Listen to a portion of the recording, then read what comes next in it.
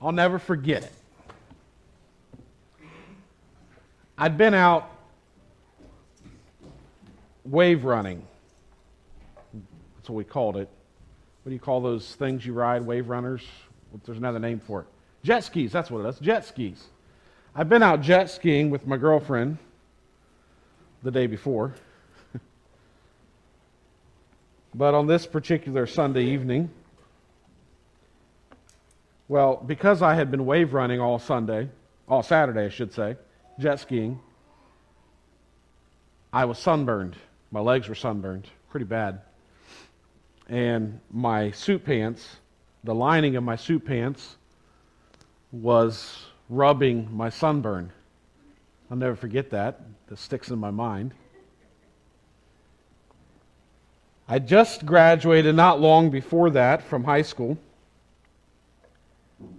I'd soon be attending Penview Bible Institute for college. But this Sunday was a special one because on this particular Sunday, it was the Sunday before a camp meeting that took place nearby. And on that Sunday evening, there was a whole bunch of visiting preachers in our church. On that Sunday evening, the church was packed. We had an overflow, and even the overflow was full. And the preacher that day was not one of those visiting preachers, but that preacher that Sunday was me. And it was my first time to preach.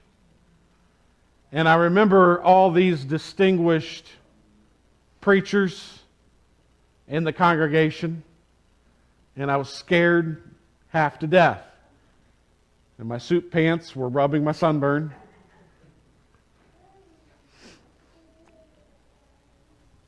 And I got up to preach, and I testified for several minutes, and I preached my heart out from John 3:16. And I testified, and I preached, and I said everything I could say, and in 8 minutes I was done. Some of you wish I'd returned to that practice. I want you to look with me to Luke chapter 4 this morning. There's a reason I tell you that story. But look with me to Luke chapter 4. O Lord, the helper of the helpless,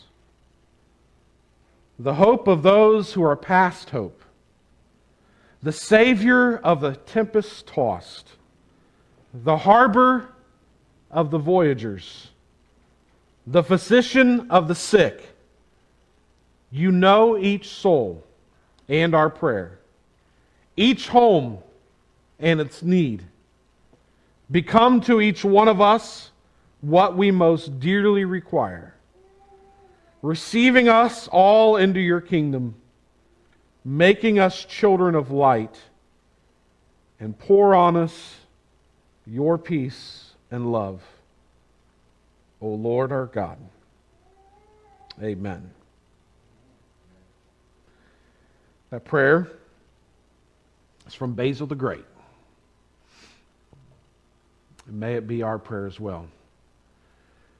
If you remember from a couple Sundays ago, Jesus in Luke chapter 4 was full of the Spirit. He was led by the Spirit into the wilderness where he was tempted by the devil 40 days. And we saw that, I told you a couple weeks ago, that in our temptation, we must flee, we must run to Jesus. Jesus is the one who conquered our adversary. Jesus is the one who stands in our place to defeat the enemy on our behalf. And I'm so grateful this morning that we can run to Jesus, aren't you? So grateful for that. And here in Luke's account, after Jesus has been tempted and he leaves the wilderness, what takes place next in verse 14 is what I call the return. Jesus returned in the power of the Spirit to Galilee, And a report about him went out through all the surrounding country. And he taught in their synagogues, being glorified by all. And he came to Nazareth, where he had been brought up. And as was his custom, he went to the synagogue on the Sabbath day, and he stood up to read. Now you notice here Luke is again emphasizing the role of the Spirit. That's Luke's great emphasis. In fact, of course, Luke wrote the book of Acts as well. And Luke emphasizes again and again the role of the Spirit. This week I read through the book of Mark. And if you read through the book of Mark, what you'll see in the book of Mark is always saying immediately, immediately. There's just an intensity to the book of Mark. Immediately. Things are happening. But Luke's emphasis is on the role of the Spirit. And Jesus here returns in the power of the Spirit. He was led into the wilderness by the Spirit. Now he's returning by the power of the Spirit to Galilee, and there he begins his ministry. And Jesus quickly becomes a celebrity of sorts. Now Luke doesn't devote much time to this period of Jesus' ministry. In fact, it's probably about a year. It's often been referred to as the Galilean springtime.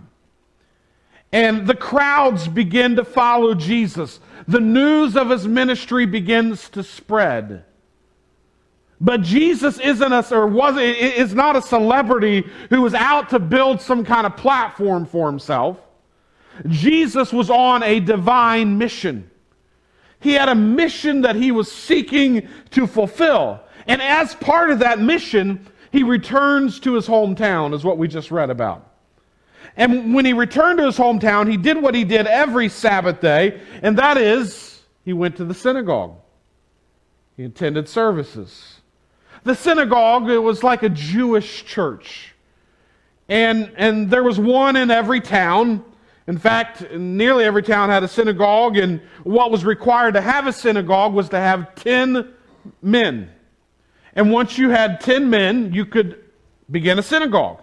And so in Jerusalem, you had close to 400 synagogues in the time of Jesus. So the main purpose of the synagogue was to educate the people the truths of God's Word. And so when they would gather, they would do basically two things. They would pray, and they would study God's Word as they had it then. In general, they would spend time in the Pentateuch, the first 5 books of the Bible. In fact, they had a program for studying the Pentateuch that it would be taught straight through every 3.5 years. So expository preaching is really nothing new. And so that was somewhat of what would go on in the synagogue. But Jesus here returns to Nazareth, and he's going to give the reading. And this is really Jesus' first recorded sermon. Probably not his first sermon, but this is his first recorded sermon. And if you look at verse 16, it says he came to Nazareth where he had been brought up. So he's at his hometown. And as was his custom, he went to the synagogue on the Sabbath day, and he stood up to read. And the scroll of the prophet Isaiah was given to him. He unrolled the scroll and found the place where it was written, "The Spirit of the Lord is upon me, because he has anointed me to proclaim good news to the poor. He has sent me to proclaim liberty to the captives and the recovering of the sight to the blind, to set at liberty those who are oppressed, to proclaim the year of the Lord's favor." And he rolled up the scroll and gave it back to the attendant and sat down. And the eyes of all in the synagogue were fixed on him. So just kind of picture the scene for a minute. The hometown boy is back home again. And he's going to preach his first sermon back at his hometown. The crowd has gathered. The synagogue worship would begin with the singing of Psalms 145 to 150. They would sing those hallelujah psalms. And then it'd be followed by the reciting of the Shema from Deuteronomy. "Hear, O Israel, the Lord our God, the Lord is one. You shall love the Lord your God with all your heart, with all your soul, and with all your might."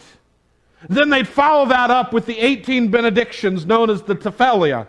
And they would recite those 18 benedictions aloud in succession. And then would come the reading of the Scripture.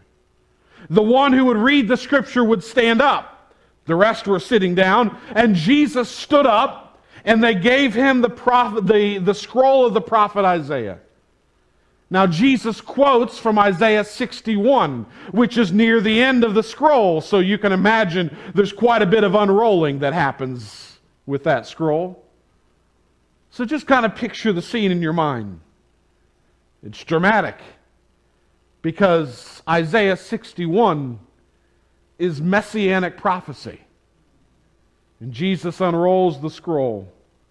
Everyone's eyes are on him. He reads it. And then he sits down. Now, that was the way teachers taught. They read the scripture standing, but the teacher sat down to teach. And so everyone's eyes are fixed on Jesus. They know what he's just read. Isaiah 61 prophesies the coming of the Messiah who would bring the salvation of our God.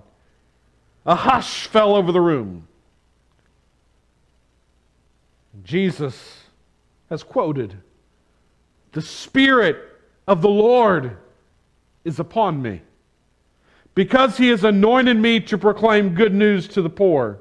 He sent me to proclaim liberty to the captives and recovery of sight to the blind, to set at liberty those who are oppressed, to proclaim the year of the Lord's favor." Notice there those three references to preaching. What would be proclaimed? The Messiah would proclaim good news to the poor.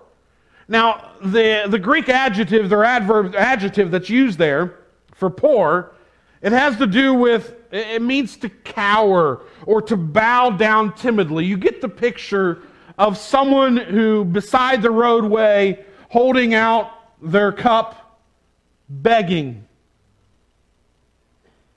But it's more than just financial poverty that the Messiah would proclaim good news to those in financial poverty. It has more to do than that. It speaks of all who are distressed and in trouble for any reason, including sin, and most importantly, sin. It brings to mind what Jesus would say in the Sermon on the Mount when he talked about those who would be poor in spirit. And Jesus said, "Blessed are those who are poor in spirit." You see, the problem with many people is they're not poor in spirit.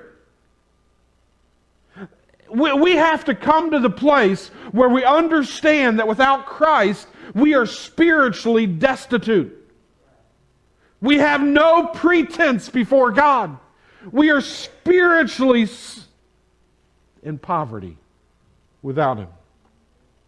In Isaiah 57, which is just prior to the passage, not long before what Jesus read in Isaiah 61, we're told, "For thus says the high and lofty one who habits eternity, whose name is holy. I dwell in the high and holy place with him who has a contrite and a humble spirit, to revive the spirit of the humble and to revive the heart of the contrite ones."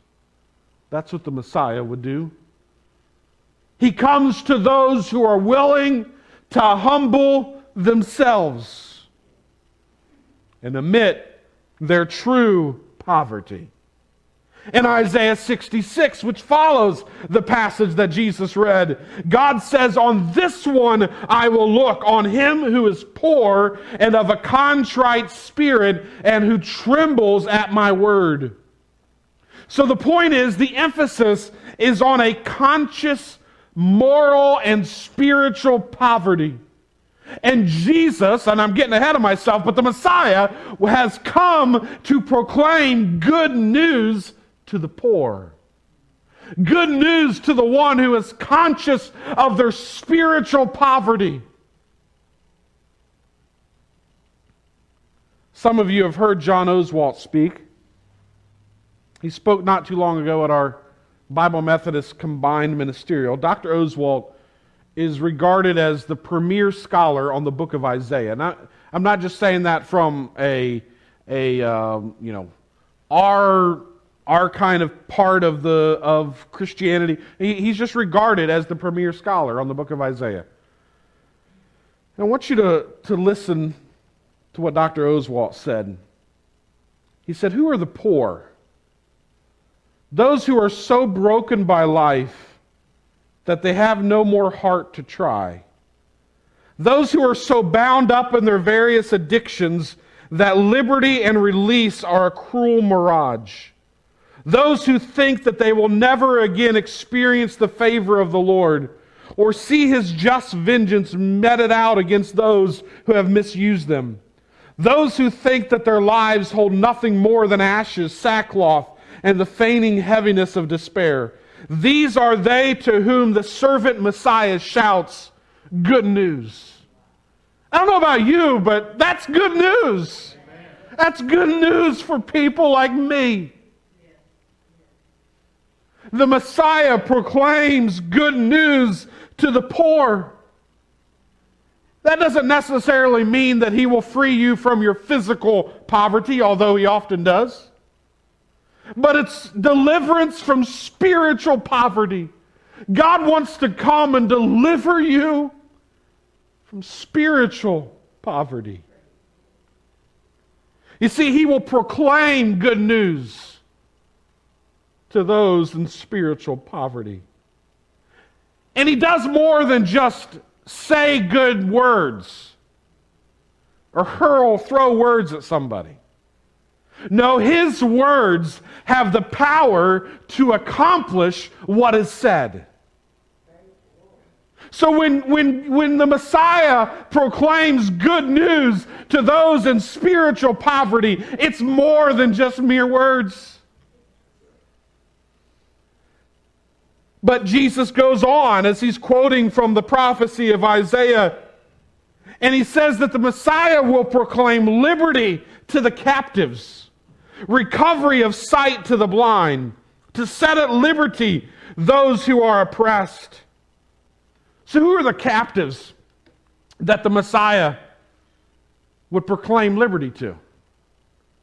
Is Jesus talking about literal prisoners? That's what the word would be used for, was prisoners of war. So was the Messiah going to come and set all the Jewish prisoners of war free from prison? No, that's not what the Messiah would do.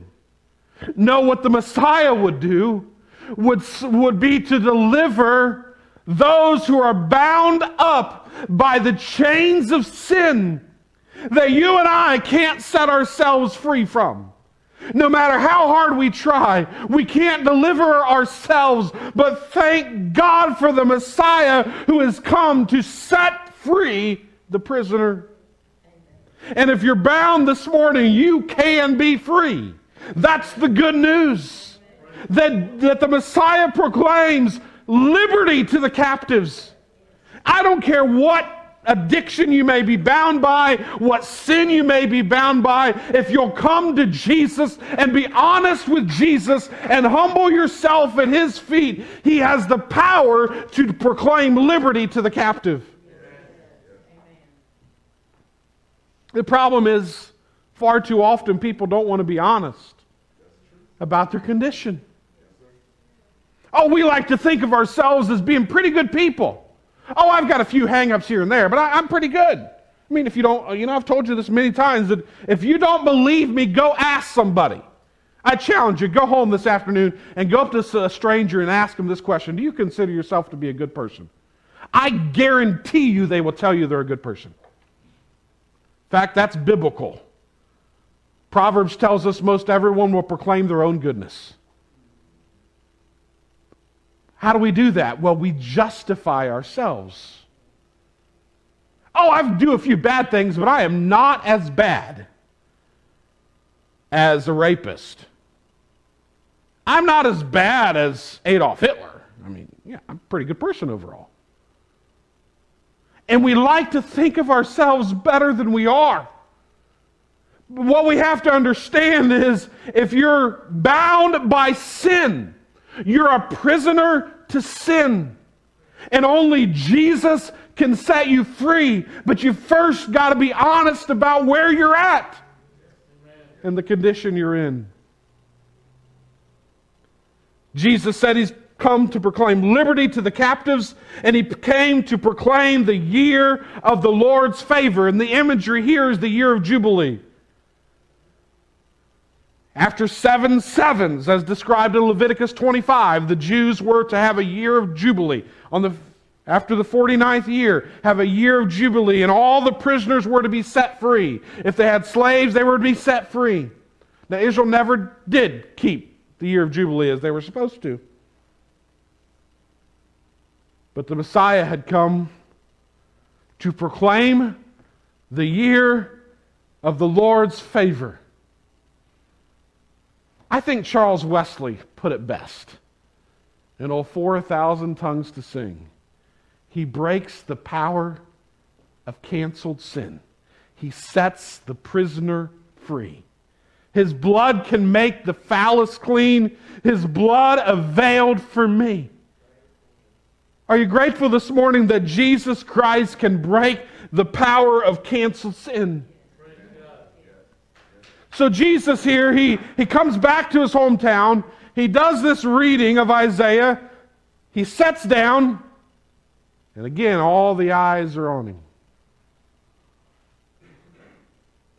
Verse 20. And he rolled up the scroll, and he gave it back to the attendant, and sat down. And the eyes of all the synagogue were fixed on him, and he began to say to them. Now remember what he's just told them, what he's just read from Isaiah. Today, this scripture has been fulfilled in your hearing. That is quite the revelation.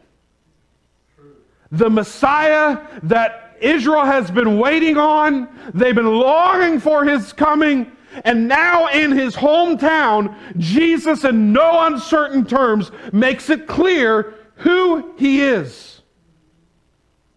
Today, this scripture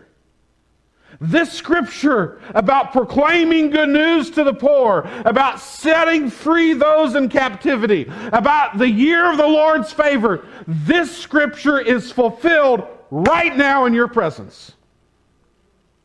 That is an amazing revelation.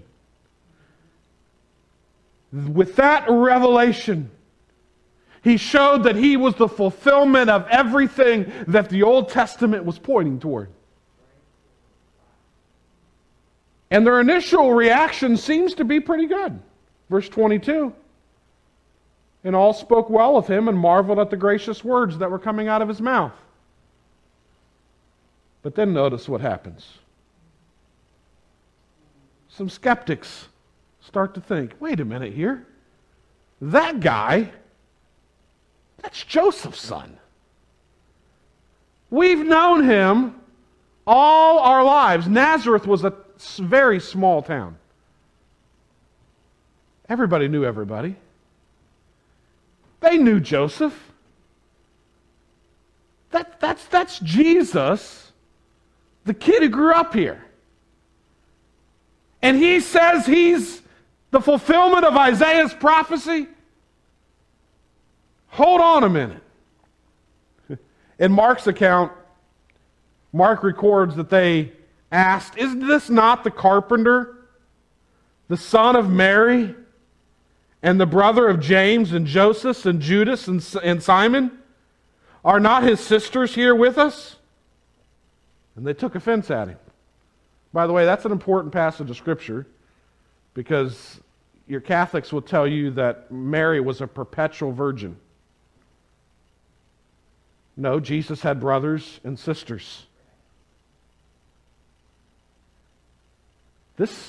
He's just the carpenter's son. He's Mary's son. Can't be the Messiah. You see, they liked his miracles. They liked his gracious words. But claiming to be the Messiah, the Son of God, that's a bridge too far. Maybe he played with some of them when they were kids. Maybe as a carpenter he'd made some of their furniture. And pretty quick, like their admiration turns to cynicism, and their cynicism turns, as we'll see in a moment, to rage. In verse 23, Jesus cuts right to the heart, and he reveals their self-sufficiency and pride. Verse 23 says, "And he said to them, 'Doubtless you will quote to me this proverb, Physician, heal yourself. What we have heard you did at Capernaum, do here in your hometown as well.' And he said, 'Truly I say to you, no prophet is acceptable in his hometown.'" So remember, they've been hearing what Jesus has been doing in Galilee. And Galilee is only 25 by 40 miles. That's not that big of an area. So, here to Pell City, not that big of an area. And they've heard Jesus is doing some miracles over there in Leeds, over there in Moody and Irondale. Hey, Jesus, do some miracles here in Tarrant. Yeah, show us some signs, Jesus. "Physician, heal yourself." And then Jesus says in verse 25, "But in truth I tell you, there were many widows in Israel in the days of Elijah, when the heavens were shut up 3 years and 6 months, and a famine came over all the land. And Elijah was sent to none of them, but only to Zarephath in the land of Sidon, to a woman who was a widow." You remember the story of Elijah. He went to Ahab, showed up at Ahab's court, said, "It's not going to rain till I say so." And then he goes by the brook Cherith, and God keeps the brook flowing, gives him ravens for food. And then you recall how the brook dried up, and God said, "Go to Zarephath." Now, if you don't know much about biblical geography, Zarephath, okay, you just keep reading. Just one of those weird names, and you just keep reading the Bible. But Zarephath was quite a ways away. But let me just pause and tell you here for a moment that just because your brook goes dry doesn't mean God has forsaken you or you forsaken God necessarily. And the devil's good at saying that to us. But God had a purpose behind that, and we're seeing it now in Luke chapter 4. But God said, "Go to Zarephath," and Zarephath was in Zidon. This is a Gentile nation. That's the point. It's a Gentile nation. This is where that dear woman, I say that tongue-in-cheek, Jezebel was from. God says, "Go to where Jezebel's from, Elijah. And I got a widow there. I'm going to take care of you there." So Elijah has to take off on about a 100-mile journey on foot. And there, God takes care of him with a barrel of meal that never went empty and a jar that never ran dry. You know the story. Then the second story Jesus references is in verse 27. It says, "And there was many lepers." I thought I had on the screen, I don't. "There were many lepers in Israel in the time of the prophet Elisha, and none of them were cleansed, but only Naaman the Syrian." Now you recall this story as well. Naaman is the commander of the army of Syria, Israel's enemy. And he becomes sick with leprosy. And the king of Syria tells him, "Go to Israel. There's a prophet there. See if you can be healed." Well, of course, the Israelite king thinks that Syria is simply trying to start a war. But Elisha calms him down and says, "Send Naaman to me." When Naaman gets there, Elisha doesn't even go out to see him. He just sends a servant out and tells him, "Go to the Jordan River and dip 7 times. You recall the story. And Naaman's like, "You know what? We've got cleaner rivers back in Syria. I don't want to dip in that dirty old Jordan River." But he finally does, and he's healed after dipping 7 times. So what's the point in Jesus referencing these stories in Nazareth that day? Well, the point is, God always intended to save people from every nation and ethnic group and language group, not just Israel. As Paul will tell us later in Romans, the Gentiles have been grafted in. You see, Jesus didn't come just for his hometown crowd. Jesus didn't just come just for the Jewish people. Jesus came as the Messiah to offer himself as the sacrifice for the sins of the whole world, including the Gentiles whom the Jews hated and those in Nazareth hated. You see, they were full of self-sufficiency and pride, and Jesus, by referencing these two stories, he makes his point very clear. And as soon as he holds up the Gentiles as being more righteous than the Jews, all of a sudden, the people in his hometown were filled with rage. See, Jesus knows how to cut right through our self-sufficiency and pride and get right down to the heart of the issue in our lives. But the way that we sometimes react is the way that Jesus' hometown crew acted, because, as I said, they were filled with rage. Verse 28, when they heard these things, all in the synagogue were filled with wrath. And they rose up and drove him out of the town and brought him to the brow of the hill on which their town was built, so that they could throw him down the cliff. But passing through their midst, he went away. Augustine said they love truth when it enlightens them, but hates truth when it accuses them. You know, it's one thing to talk about how great the Christian message is. God loves everyone, and you can talk about the Christian message, but when the Christian message cuts through to your own heart and reveals your own sinfulness, that's when people's goodwill often turns to wrath. And now the same people that had seen Jesus grow up, the same people who had seen his character firsthand, they never heard him lie. They never seen him disobey. They never heard him say an unkind word. And now this same group of people are so filled with anger that they attempt on the Sabbath day to throw Jesus off a cliff to kill him.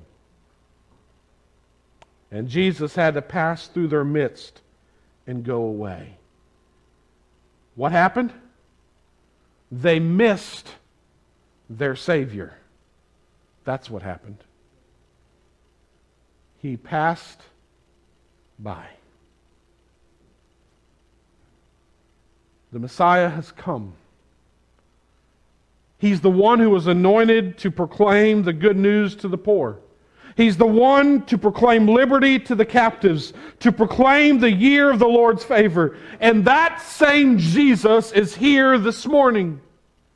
And He is the good news for us. Amen. But don't reject Him. Don't turn Him away. Don't allow Him to pass by. In yesterday's reading, those of you who are reading this book for Lent, yesterday's reading, Dr. Lorstorfer wrote this. He said, "It is one thing to be in denial, to not look at our life and understand what needs to take place there. It is another thing to deceive ourselves, to look at our lives and be shown by God our sin and still refuse to admit it. Why do we do it? Why would we lie to ourselves about our own need for grace? Pride is a funny thing. Some people have such pride that they refuse to admit they need something. For whatever reason, they need to be self-sufficient. And confession of sin is not self-sufficiency. Self-righteousness comes from the inability to admit you need God's grace. So rather than confess and receive, we profess and deceive. Maybe I need to read that sentence again. So rather than confess and receive, we profess and deceive. This is not about denial. This is about deception. What are the signs of inner deception? Comparing ourselves to others to gain a sense of superiority. Notice we don't typically seek out comparisons which would place us at a disadvantage. Putting others down so we can appear better. Rewriting the spiritual rules so that we always win. Puffed up pride that always points to our goodness. Notice that John says if we say we don't have any sin, we make him a liar and his word is not in us. That's because God has already declared that we all need grace. For all have sinned and come short of the glory of God. That means He has already diagnosed us. It is out of our hands. God has put us all in the same boat. And to deny our need is to call God a liar. So what do we need to do? Dr. Lorsdorfer says, give up the deception. We don't like to admit who we really are. Because frankly, without Christ, it's ugly. We like to think we're better than we are.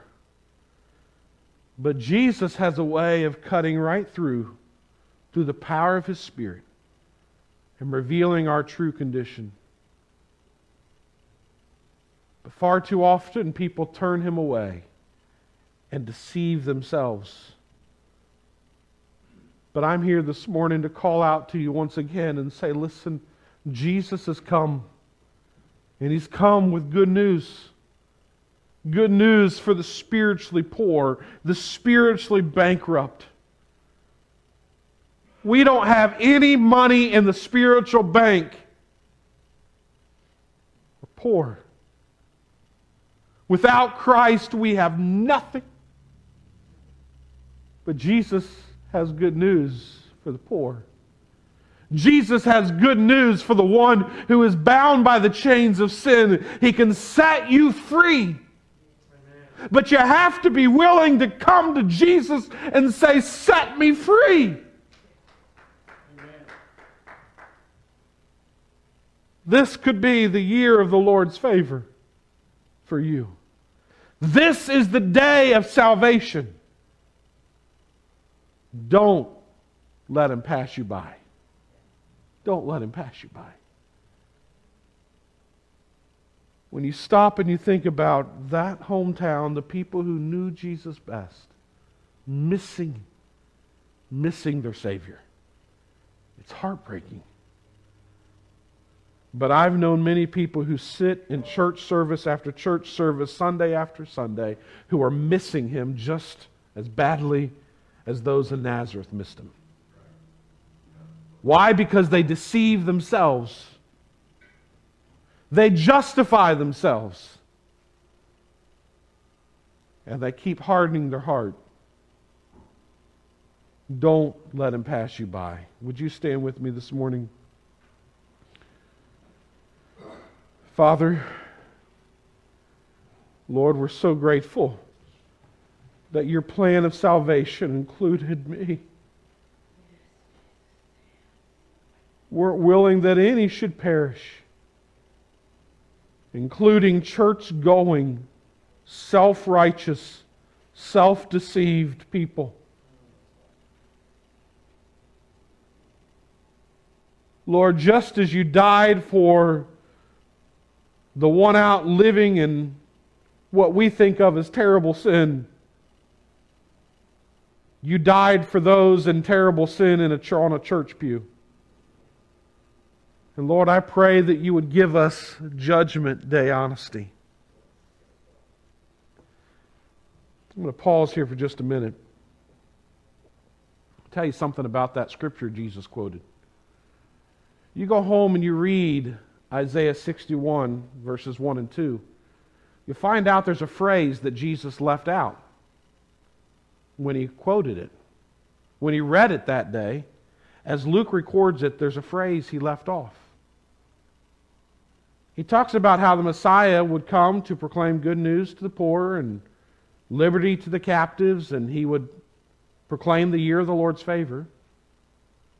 But there's also a phrase in there about the day of vengeance. And Jesus left it off. And I think the reason why Jesus left it off is because when he came the first time, he didn't come to proclaim vengeance, the vengeance of God. He came to provide salvation. But Scripture tells us there's coming a day when the judge of all the earth will do what's right. And what's right is justice. And our only hope on that day is for Jesus to say, He's mine. He's mine. She's mine. That's my child. And the only way for that to happen is for us today, on the day of salvation, to say, Jesus, I want to be yours. Forgive me. And so, don't wait. Don't let him pass you by on the day of salvation and wait too late until it is the day that God's wrath is poured out on sin